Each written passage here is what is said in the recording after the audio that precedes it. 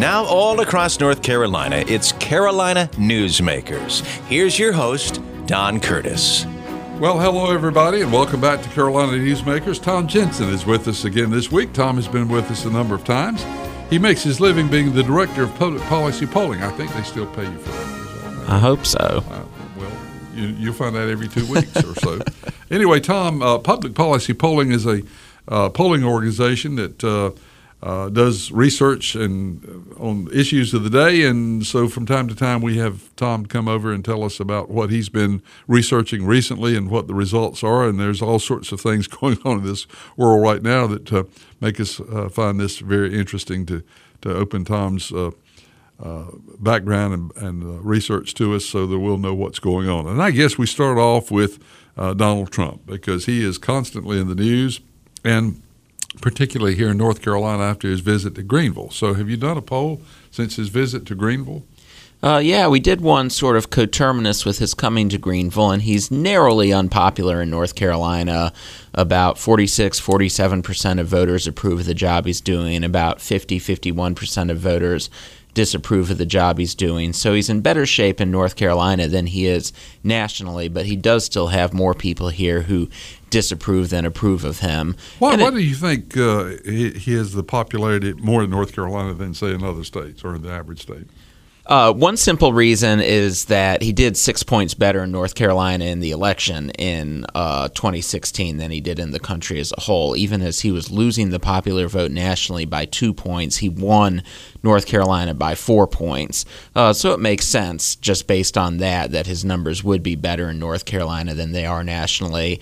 And I think it just speaks to the fact that we're still a slightly conservative state. I don't think we're a deeply conservative state by any means anymore. But still a little more conservative than the country as a whole, so it makes sense that he holds up a little better here. The other interesting thing about Donald Trump, of course, he's constantly on Twitter, and so does that? Do you see differences in polling after he sends out a tweet than before? Definitely, his approval has gone up and down, not that much because it's pretty much stayed in place, but to the extent his approval has gone up and down over the last 2 years, there really has been a correlation to sort of how unhinged he is on social media at a particular time. When he's kind of staying quieter and acting more like a normal sort of president by historical standards, his numbers will creep up a little bit. And then when he's sort of going through a phase where he's really active on Twitter and tweeting a lot of stuff that's sort of out there, you'll see his numbers go down a little bit. Something that I think is a very simple truth about him is that given where the economy is, if he had the temperament of a normal president, he'd have very strong approval ratings. But because he acts in a way, particularly on Twitter, that so many voters find off-putting, that's why his approval ratings remain in the low 40s, even though most of what's going on, usually a president would be pretty popular. Now, North Carolina, of course, has a very high number of unaffiliated, and by unaffiliated, that means merely that's their form of registration. They are still either leaning conservative or leaning liberal or leaning down the road, middle of the road, or whatever. But so is there a significant difference in the approval rating of the unaffiliateds? No, that's pretty similar to the overall numbers in the state, but that's sort of a change in North Carolina politics. It used to be that unaffiliated voters were sort of more Republican-leaning, and now they don't look that different from the state as a whole at all. And in some areas, they've actually become very Democratic-leaning. A lot of the legislative races that Democrats were able to pick up in North Carolina last year were in districts where there's as many as 16% more registered Republicans than registered Democrats. But the reason that Democrats were able to win in those places is because unaffiliateds were voting so heavily Democratic when they've usually been more Republican-leaning or 50-50 sort of in their voting patterns.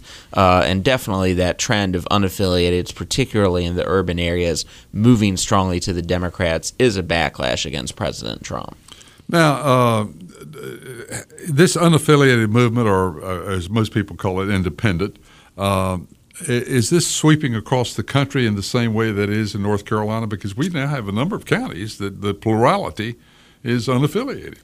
Yeah, definitely more voters as they sort of register to vote for the first time or go to change an address or anywhere where they have to pick a party affiliation, increasingly are not feeling any loyalty to either the Democratic Party or the Republican Party. That's particularly true among younger voters. Younger voters vote pretty overwhelmingly Democratic, but they do not identify as Democrats. They don't want to be part of the party. So as you alluded to, we already have counties in North Carolina where unaffiliateds are number one. Last year, unaffiliateds exceeded Republicans to become the second largest group of voters in the state. And somewhere here over the next decade, unaffiliateds are going to pass Democrats in the state as well, and we'll have more unaffiliateds than anything else. Why do you think that is? I think that both parties just sort of have a lot of internal division about what direction they need to be going in, where a lot of people sort of just get frustrated and say, I don't stand for this at all. For instance, among those younger people who are pretty liberal, they don't think the Democratic Party is liberal or bold enough, so they don't want to be Democrats because they see that as sort of these 70-year-olds in their mind who aren't doing anything. So they register unaffiliated because of that. Same thing sort of on the right. A lot of Trump supporters come from unaffiliateds who think the Republican Party is not conservative enough and hasn't been bold enough in taking conservative action. So even though they'll generally vote Republican because they like them better than the Democrats, they register unaffiliated because they're unhappy with lack of progress from the Republicans. We hear a lot, the term millennials, of course, is around all the time and thrown away around very loosely. Is there clearly a group of that you can identify as being called millennials that have similar characteristics, or is this just a term that a term of the times? Yeah, I mean, it's basically just a term like Generation X or anything like that, where it's just basically people who go and, you sort of choose an arbitrary starting year to give that group to a year of birth and an arbitrary ending year of birth and sort of lump all those people together. But I think the official definition of millennials, obviously it's debatable, but it's something like people born between 1980 and 1992 or something like that. And I don't know that there's a lot of similarities between people born in 1980 and people born in 1992. So, typically young people have always been leaning more. I mean, it's always been a fact that people, as they age, become more, I guess, what is called conservative. Yeah. So that trend's really not changing, is it? No. I mean, certainly it's possible that as the world changes, we could have a generation that doesn't get conservative as it got older, and that would be pretty bad news for the Republicans because they kind of rely on that. But certainly we have a very long-term trend of younger voters are almost always liberal, and then as they get older, they sort of move more, at least to the center, if not to the right. Where is that age break? Where does that start? I think that it's probably most commonly when you're in your 40s and you're raising a family and you're having more expenses than you did when you were younger that are sort of required. So then you get crankier about having to pay taxes and you sort of feel more responsibility about the world, that sort of thing. So I think generally that might be about when that starts. Of course, most people don't change. It's just that if you do change, you're more likely to change from liberal to conservative than the other way around. Now, of course, the term liberal and conservative depends on the issue because, for example, there's just a lot of issues that people jump on both sides of. For example, there are a number of conservatives that are basically strongly in favor of gun control, for example. So how do you identify what is called a conservative and what is called a liberal? What are the factors that determine where you stand politically? Well, it's whatever you want to call yourself ultimately. And something that we see is that a lot of the time people who describe themselves as liberal or moderate or conservative, then when we look at what their views on the issues are, a lot of the time, as you sort of allude to, they don't necessarily line up perfectly with what is generally thought of as being liberal positions and conservative positions. I've had people, tell me they're a liberal and then they say that they're pro-life and pro-gun and those sorts of things that you wouldn't usually think of somebody who holds those positions as being a liberal. So I think that a lot of the time these labels are sort of overused. Right now there's so much discussion about the progressive wing and the moderate wing of the Democratic Party and who's going to win out in the Democratic nomination contest. The reality is that people who identify as progressives, people who identify as moderates, pretty much think the same things. Well, that's all. By the way, we're going to talk a great deal about the very crowded Democratic presidential field, and we've just gotten through with another round of debates, and we want to get your opinion. I know that we're recording this program right at the conclusion of the second of those debates, so I suspect you have not done any research on that yet, but we want to talk about that, and we will get to that when we get to another segment of the program. And, of course, we also want to talk about the feelings of the country on Congress. It's interesting. So many of the questions in the debates had to do with things that the president really doesn't decide. Congress does. Why do we always blame the president for things that Congress does or should do? It's just a lot more visible. Certainly, people know who the president is. Most people don't know who their member of Congress is, much less who all the other members of Congress are. So I think it's just a simple issue of who you see the most is who you blame or credit the most. Well, we're going to take a break. When we come back, we're going to talk about Thom Tillis and where he stands. We're going to talk about the UNC Board of Governors. We're going to talk about the name recognition of possible candidates for governor for the state of North Carolina. And also we'll ask you about the approval rating of the General Assembly in North Carolina as they are still in session here in Raleigh and trying to settle on the budget questions. We'll do all that and much more as we continue with Carolina Newsmakers. You stay tuned. At Habitat for Humanity, with your help, the numbers are adding up. 3 decades, thousands of volunteers, nearly 90 countries around the world, 300,000 houses, 1.5 million people living in simple, decent, affordable homes. But the most important number is 1. 1 volunteer, 1 house, 1 family, 1 child, safe and sound, under a roof you helped her family build. Every 15 minutes somewhere in the world, this story is repeated. 1 more home built, 1 more family helping to build and purchase their own home. Together we can eliminate substandard housing. Won't you join us? Support the work of Habitat for Humanity in your hometown or wherever your heart leads you. Now more than ever, volunteer, get involved, and help build it. Visit us at habitat.org. When we get old, will you take care of me if I can't get around anymore? Of course. We'll find a way. Are you going to take care of me if I can't see anymore? I'll read to you every day. And if one of us gets Alzheimer's disease, what then? Call 1-800-437-2423 for a free booklet on caring for your loved ones from Alzheimer's Disease Research. 1-800-437-2423. We continue with Carolina Newsmakers. Here's Don Curtis. We're back on Carolina Newsmakers. Our guest is Tom Jensen. He is the Director of Public Policy Polling, a polling organization that not only polls here in North Carolina but across the country. They perform automated telephone surveys using interactive voice response, IVR. I love that term, IVR. And, of course, they track public opinions on a wide range of issues, and we are going to talk about some of those right now. We have, of course, already begun to talk about the upcoming election, and yet it's a year away. One of the conversations is about Thom Tillis. The Republican Party seems to be split on him because there is a number of challenges. On the other hand, he is the incumbent. So where does he stand right now with his possibility of running or not running? And if he does run, his chances of winning. Well, I think he's running, but he's very unpopular. We find that only about 25% of voters approve of the job he's doing, about 50% disapprove. So usually you would look at those approval numbers, 25 approve, 50 disapprove, and just assume that he's doomed for re-election. But as you allude to, a big part of why his approval numbers are so poor is that a lot of Republicans disapprove of him.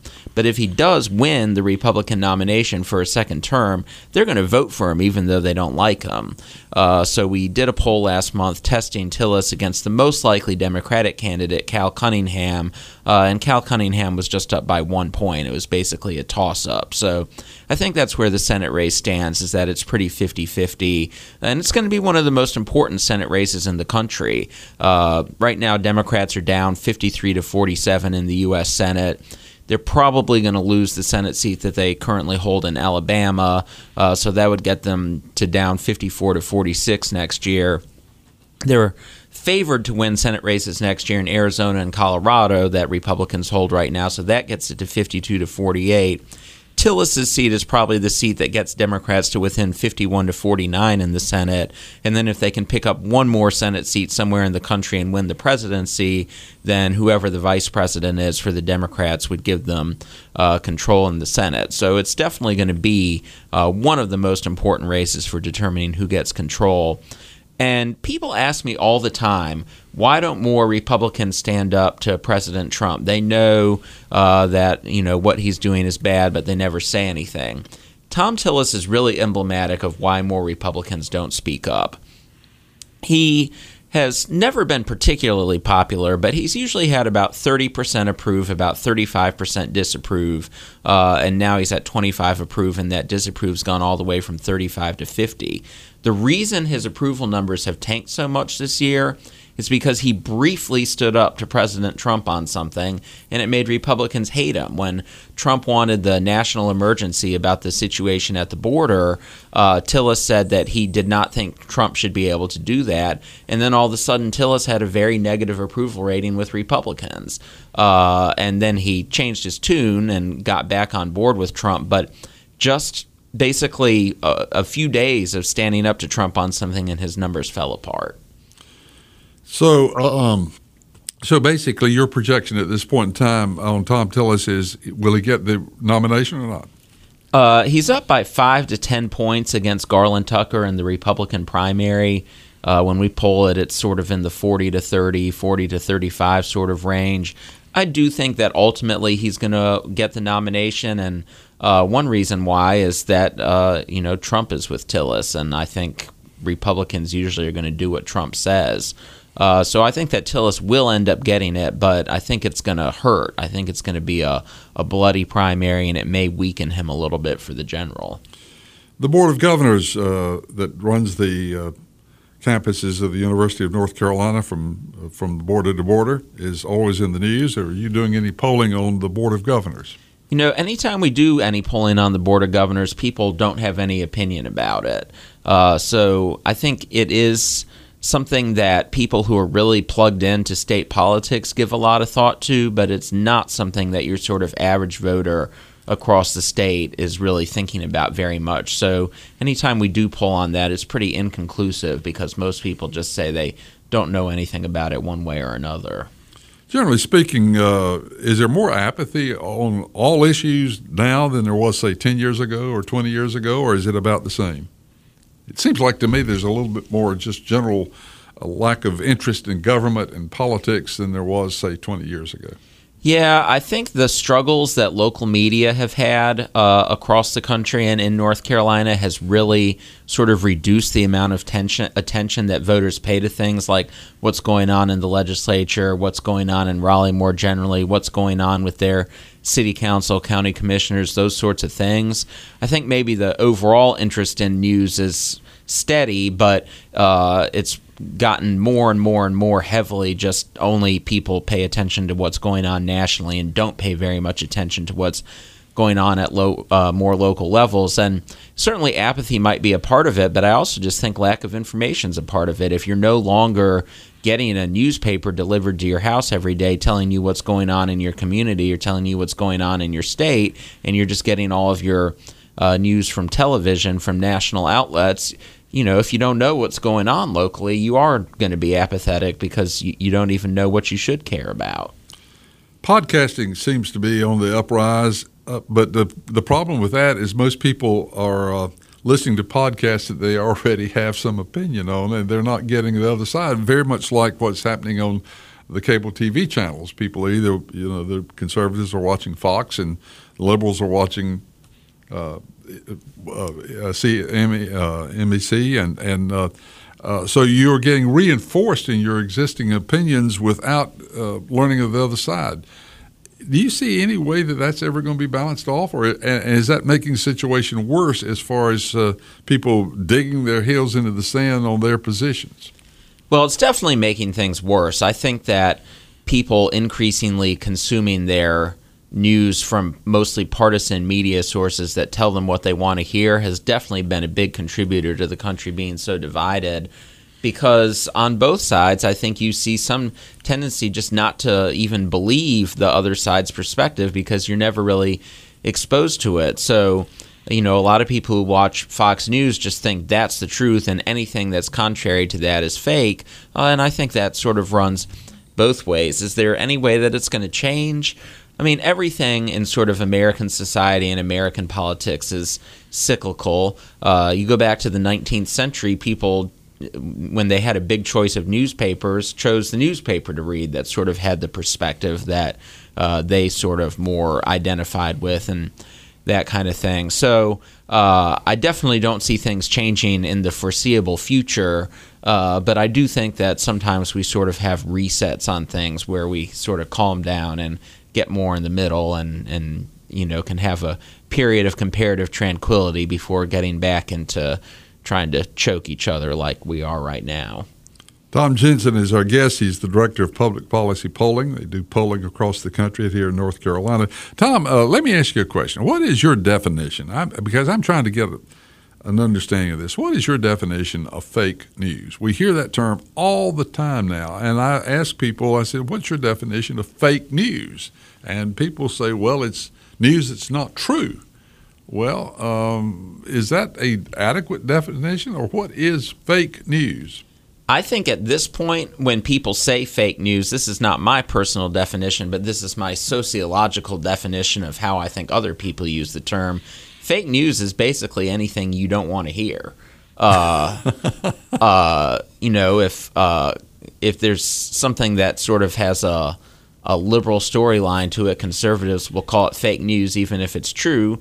And if there's something that sort of has a conservative storyline to it, liberals might not use the phrase fake news, but essentially have that same attitude even if it's true there as well. So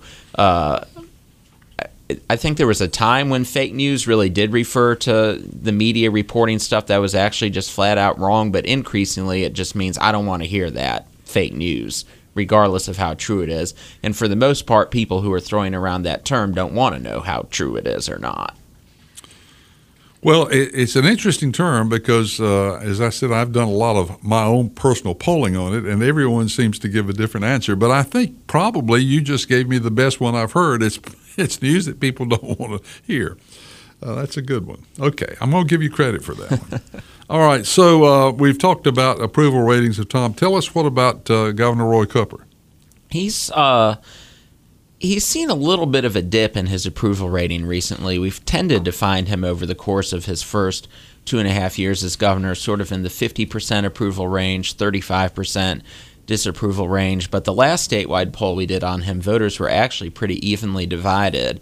And that goes along with a trend that we've noticed in our polling for over a decade now, which is that whenever the legislature's in session, everybody associated with state government gets more unpopular. This was true of Bev Perdue, it's true of Pat McCrory, and now it's true of Roy Cooper. When the legislature's in town, voters are just down on everybody who's sort of involved in state politics, and then they go away and things come back up. So voters are pretty evenly divided on Cooper right now. In a matchup with Dan Forrest for re-election next year, he leads by 5 points. And the reality is it's going to be hard for anyone in North Carolina to win anything by much more than 5 points in this day and age because the state is so closely divided. Well, it's truly a purple state. There's no question about it. And as a matter of fact, I think we're going to replace Missouri as the state people watch. As North Carolina goes, the country goes. And our population continues to grow, and we continue to have more and more people moving in from out of state, and it's bound to, I guess, continue to be more and more purple. Mm-hmm. And is there another state that is as purple as we are? It's hard to beat us. We were the second closest state for president in 2008. We were the second closest state in the president for 2012. In 2018, even though it was a huge Democratic wave here nationally, Democrats won the overall vote for everything when you look at it in North Carolina by 2 points. In 2016, which was a good year for Republicans nationally, Republicans won everything in North Carolina on average by 2 points. So we just that's 1 point change. Yeah, election cycle after election cycle, we're coming within 1 or 2 points one way or the other. 2 point difference is only 1% change. Yeah. Well, okay. Tom Jensen is our guest, and we'll be back with more here in Carolina Newsmakers right after we take time out for these messages. I can help the next customer over here. Oh, thank you. Wow, that's a lot of books. Let's see. How to keep your child safe. Child-proofing your home. Child-proofing your yard. Child-proofing your in-laws' home and yard. Well, I'm guessing you have a little one at home? Yeah. Well, it looks like you must take good care of her. Oh, thank you. Now, let's see. Parent's Guide to Safe Toys. That's a really good one. Parent's Guide to Safe Foods. Parent's Guide to Safe Safety Products. Parent's Guide to Parenting Guides. Don't throw the baby out with the bathwater, and other safety tips. Of all the things you can read about keeping your child safe, the most important is attached to the back of their car seat. Read the instruction manual and learn to use the latch system. It makes it easier to be sure your child's car seat is installed correctly. Parent's Guide to Telling Other Parents How to Raise Their Kids. To learn more, go to safercar.gov. Anchor, Tether, Latch, the next generation of child safety. A message from the U.S. Department of Transportation and the Ad Council.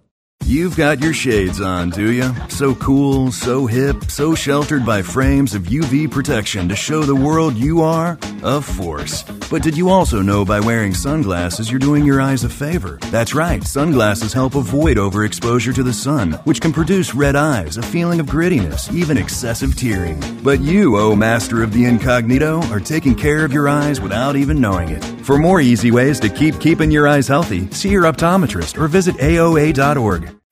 Now, once again, with today's Carolina Newsmakers, here's Don Curtis.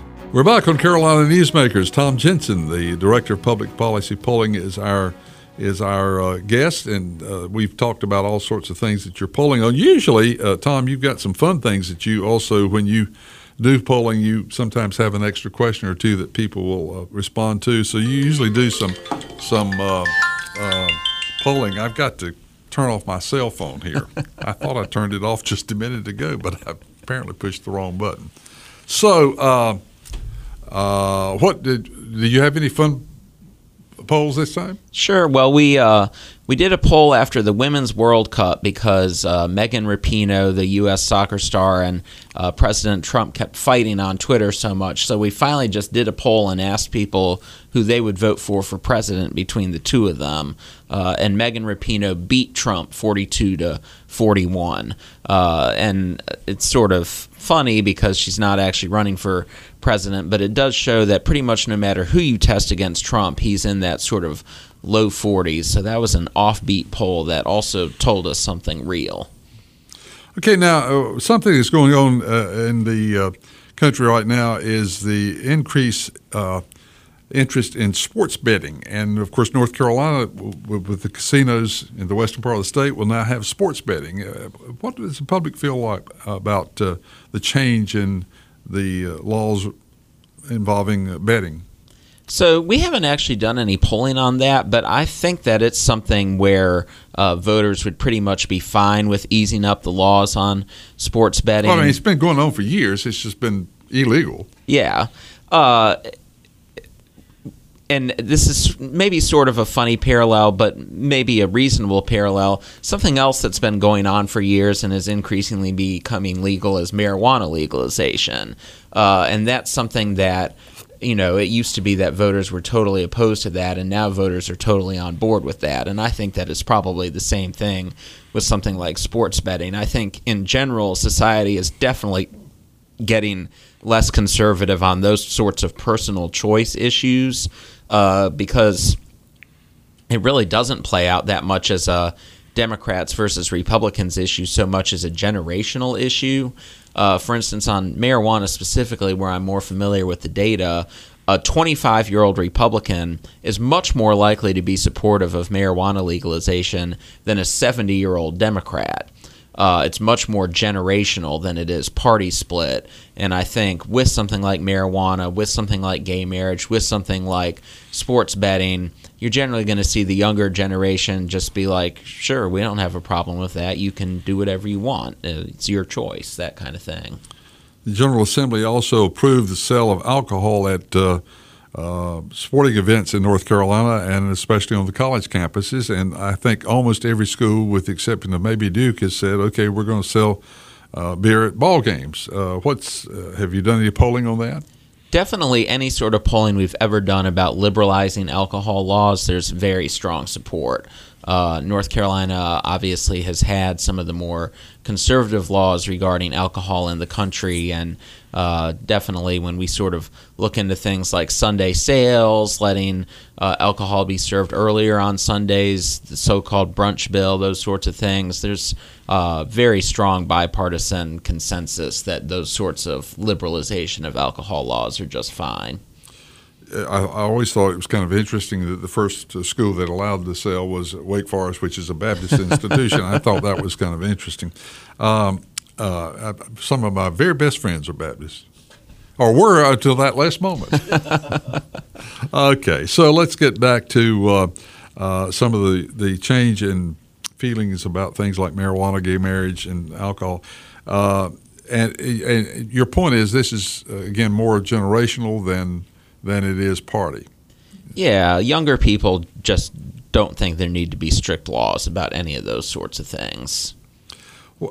Okay, so let's get back. I was going down the list of people that we were going to check on their name recognition and their approval rating. What about Phil Berger, who many people feel like is the most powerful man in North Carolina?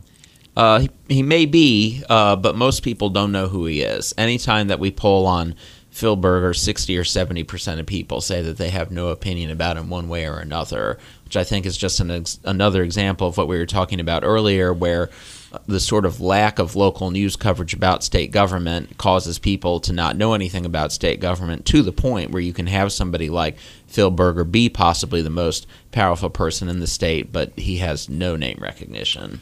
Now, you mentioned Dan Forrest and the possible run against Roy Cooper, but you didn't mention Pat McCrory. What have you done polling on Pat McCrory, former governor? Yeah, we find that voters are pretty evenly divided in their feelings about him. We tested him in a head-to-head with Cooper earlier this year, and he was down by 4. I do think that if Pat McCrory did decide he wanted the Republican nomination, he'd start out as a strong favorite. Because Dan Forrest, even after a couple terms as lieutenant governor, does not have very high name recognition, under 50%. And certainly the new candidate in the race, State Representative Holly Grange from New Hanover County, certainly doesn't have any statewide name recognition. So I think that if McCrory wanted to run, he'd have a pretty good shot at the nomination, but it is getting a little bit late for him to do that. We have an early primary next year. It's only 7 months away at this point, so that doesn't really feel that long away. And, of course, somebody like Dan Forrest has been running full tilt for a long time now, so McCrory would start out ahead because of name recognition, but he would start out behind in terms of organization. Okay, so we've got I'm changing subject here. We've got about 3,000 candidates for president of the Democratic slate. About 25 of them have publicly announced. But so what do people feel like? How do people feel about so many candidates, and how can they possibly pick from 20? Well, I think that one thing that sort of indicates how Democrats feel about having such a large field of candidates is we've definitely gotten to the point now where there's a very clear top 4 in the polls, and only 4 people are sort of getting that double-digit level, which is Joe Biden generally first, and then Elizabeth Warren, Bernie Sanders, and Kamala Harris, some combination of second through fourth. So even if not that many people are dropping out, the voters themselves have sort of picked a top tier of candidates. And one thing that's interesting looking towards the next debate in September is that the requirements are getting stricter And so far, only 7 candidates have met the criteria to be included in that September debate. Those 4 I just named, and then Pete Buttigieg, Cory Booker, and Andrew Yang are the 7 who have qualified for that debate so far.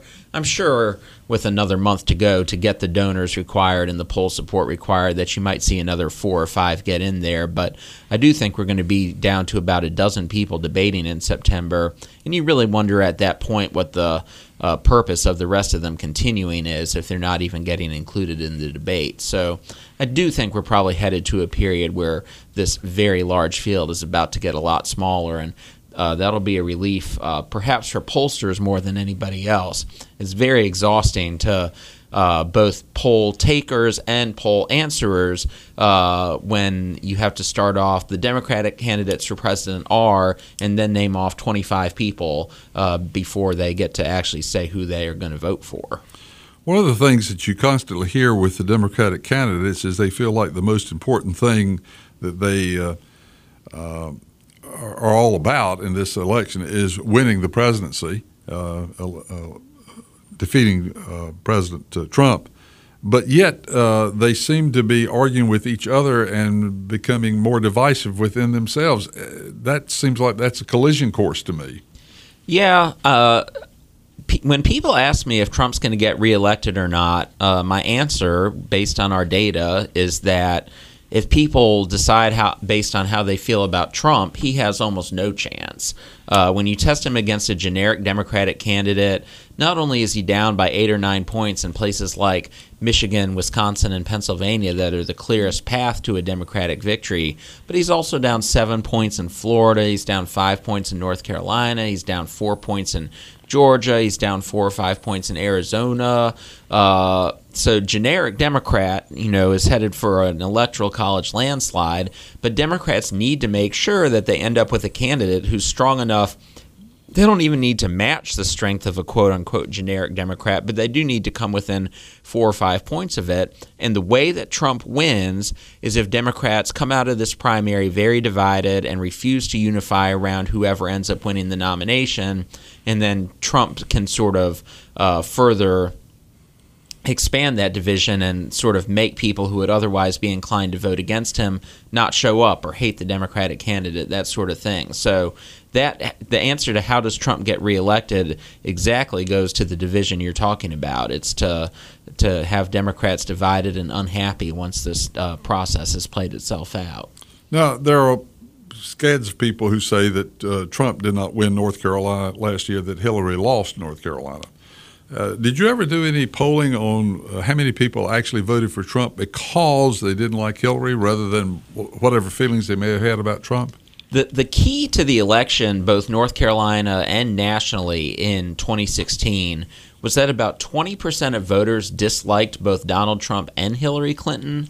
But among that 20% of voters who disliked both of them, Trump won by like 60 points. So he was the lesser of two evils candidate in 2016. And it's going to be interesting to see if as an incumbent he can be the lesser of two evils candidate again if you end up in a situation where voters don't like either candidate, or if this time around people say, well, I don't like either of them, but I want to try something new, so I'll vote for the Democrat and see what happens. So, okay, so you got 30 seconds to tell me who you right now think at this point in time will end up being the Democratic nominee to run against President Trump. It's a year away, but well, I mean, I do think that Joe Biden's the favorite, but he's a 30% chance favorite. So with 25 people running, 30% gives you a better shot than anybody else. But I still think he's less than even money. If I really had to guess, I think that Elizabeth Warren or Kamala Harris might end up with it. But I still think Biden has a better chance than anybody else if you really just go down one by one. Tom Jensen is our guest here on Carolina Newsmakers, and we'll be back with one final segment of our program right after these messages. I'm Howie Mandel. Did you know attention deficit hyperactivity disorder in adults is a real and treatable medical disorder? I know because I am one of the estimated 10 million adults in the U.S. who have ADHD. The symptoms of ADHD, inattention, hyperactivity, and impulsivity make it difficult to pay attention and focus, be organized, complete tasks, and maintain relationships. I've been diagnosed with ADHD. In my life, I've often misplaced things and have found it difficult to sit down and read a script for work or even have a conversation.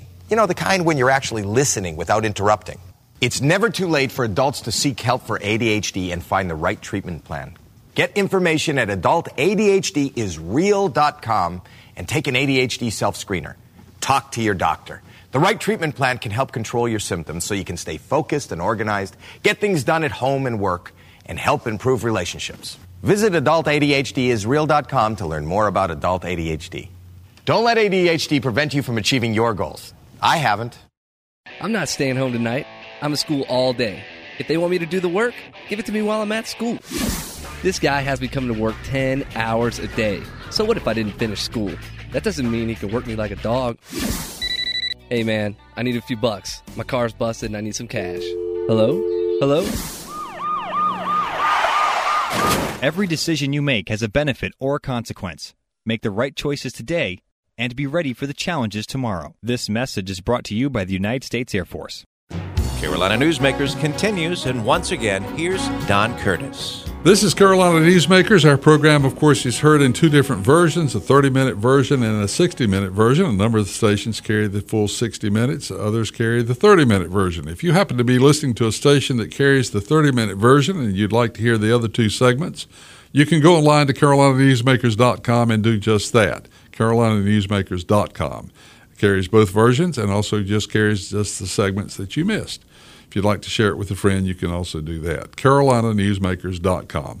Tom Jensen is our guest. He's the Director of Public Policy Polling. He's been with us a number of times. It's a firm that actually happens to be located next door to our studio. So when Tom comes, he doesn't drive, he walks. Yep. You may be the only guest we have that walks to our program. We've talked about all sorts of things. One of the things that we have not touched on, and it's in the news all the time, but my question is about this particular issue is, do people really understand what's going on here? And that has to do with the word Mueller. So, has that issue just become so confused that people just don't really know what's going on there? And I'm sure people that really follow it do, but how many people really understand what's going on there? And do they really care? It is more than almost any other issue, something that really just 100% breaks down as if you like Trump, you think it's all made up fake news sort of investigation, and if you don't like Trump, you think it's a really big deal. So anytime we ask something like, do you think Trump colluded with the Russians or not, the numbers come out the same as his approval rating. Because if you approve, you say there wasn't collusion, and if you disapprove, you say there was collusion. So I don't know how much people really are paying attention to this. One thing I know for sure is that it is not high up on people's list of issues. If you ask people what they care about that's going on in the country right now, the Mueller investigation or Russian interference does not end up very high up on that list. I think the level of media interest in it is sort of disproportionate to the level of normal people interest in it. But I do think, as you say, because it's all so confusing, that people, instead of really trying to ferret out the truth of everything, just sort of fall into their I like Trump or I don't like Trump camps when it comes to sort of processing how they feel about it. So you said this is not high on people's list of issues that are important to them. Let's go down. What are the hot buttons with the public right now? What are they most concerned about? I'm sure health care is there somewhere in there. Yes, health care is definitely still the number one issue, as it was during the 2018 election cycle. It's going to be interesting to see what happens with this issue moving forward. It was very helpful for Democrats in 2018 because voters didn't want Republicans messing around with their health care. And that really is something that's sort of been a constant with the politics of health care, is that voters get mad at whoever's messing around with the health care system. It's sort of an interesting dichotomy because Americans say that they hate the health care system, but then anytime a party tries to really do anything to change the health care system, they say, well, don't do that. They prefer the status quo that they hate to the possible changes that they don't know. So that really hurt Democrats in 1994 and 2010. Voters didn't want them messing around with health care, and Republicans won. Last year, voters didn't want Republicans messing around with health care, and Democrats won. Now it's sort of an interesting situation where Democrats have a strong advantage on the issue, but a lot of the Democratic candidates are talking about making big changes to the health care system. And what we've seen historically is that voters aren't very comfortable with those sorts of big changes. They might change their mind over time. One thing we saw with Obamacare was that voters hated it the first 5 years after it was implemented, and now they like it. But if voters are scared in 2020 that Democrats are really going to make changes they're not comfortable with, that could get Trump reelected. Another term that we hear thrown around all the time is the term immigration, and it means so many things to different people. So what is really the issue there, or what are the issues there? Because there's too much grouped under that same term, I think. Yeah, it's really muddled. And so much about immigration issues, and this is also true with abortion issues. I think they are very complicated to voters, and a lot of the time in polling, you'll find that very small differences in how you ask about it can lead to very big differences in terms of what people sort of say their opinions are or not, and that makes it a little hard to figure out where voters really are. So, we definitely find that voters support a path to citizenship for people who are here in the country if they follow certain rules and things. But then there's certainly a significant number of people who just say send them all back. And I think there is a lot of nuance when it really comes down to sort of how to handle these issues more broadly. But a lot of the time in public opinion, people are sort of much more black and white. Okay, I'm going to change the subject on you and get to, I guess, a little bit of a fun topic here. Self-driving cars. Have you done any polling on that? Yes, we have done a lot. It scares me to death. We have done a lot of polling on self-driving cars, and people are very much against it. And it is certainly a generational thing. Younger people are a little more comfortable with the idea. Older people are not comfortable with it at all. But we've done polling on that in a lot of places, and people say that they are totally against that. But I also think it's kind of funny. I think that if we're sitting here in 40 years, we're going to have self-driving cars, and people who are my current age in 40 years are going to say, you people didn't want these self-driving cars. You sat behind the wheel for 4 hours and had to drive the car to drive to Washington, D.C. instead of just, laying back and relaxing, taking a nap, reading a book. You were against this. So I have a feeling that if we were doing a poll in 1900 about cars, period, people would have said they were against that. It sort of goes to the same thing about healthcare. People are uncomfortable with the idea of change until they actually see the change, and then often they're like, oh, I like this. Well, I'm going to switch back to that's not exactly a fun topic, but it is one where people have some very strong feelings. So other issues that the public is concerned about are maybe the economy. How do people feel about the economy right now? There's sort of an interesting divide there, which is that people feel like the economy is doing well on a macro level, but then when you ask people about their own personal economic situation, there's much more division. We frequently ask a question, over the last 2 years, has your personal economic situation gotten better, worse, or stayed about the same? About 32% of voters say their personal situation's gotten better, about 28% say it's gotten worse, and about 40% say it stayed about the same. So even though at a higher level the economy is doing well, only about a third of individual people say that they are actually benefiting from this sort of strong economy. I had that up. That came to 90%. Now this sounds like Yogi Berra, when you come to a fork in the road, take it. So... No, 32, 28 is 60, and 40 is 100. You're exactly right. I should not have ever questioned you on that particular topic. Okay, so we've got about a minute and a half to go here. So what are you planning to poll here in the future that we would find interesting? Definitely interested to see if there is any fallout from the debates that happened this week. There were big movements after the first Democratic debate. Joe Biden dropped a lot. Kamala Harris and Elizabeth Warren moved up. One thing that's interesting about these debate bounces, though, is they have a tendency to fade. So a month ago, right after the debate, Biden was down, Harris and Warren were up. Now Biden, with a month passing by, has regained a lot of the support he lost after the first debate. Kamala Harris has gone back closer to where she was before the first debate. So I think that's something that's important for people to sort of keep in mind, is that even if we do see some big shifts with the polls that come out here in the next week, they may not be lasting. You've given me just enough time to thank Tom Gibson for being our guest on Public. He, of course, is the Director of Public Policy Polling and is a frequent guest on our program. Our program has been produced by Jason Kong, and he'll have another interesting guest for us again next week. If you'd like to hear a repeat of this broadcast, you can go online to carolinanewsmakers.com and do just that, carolinanewsmakers.com. So till next week, same time, same station. Have a nice week, everybody. Carolina Newsmakers is a production of NCN and is heard each week on a network of North Carolina's leading radio stations. To hear a repeat of this broadcast, go to carolinanewsmakers.com. Carolina Newsmakers is produced by Jason Kong. Network engineer is Alan Sherrill. I'm Scott Fitzgerald, inviting you to join us again next week, same time, for Carolina Newsmakers.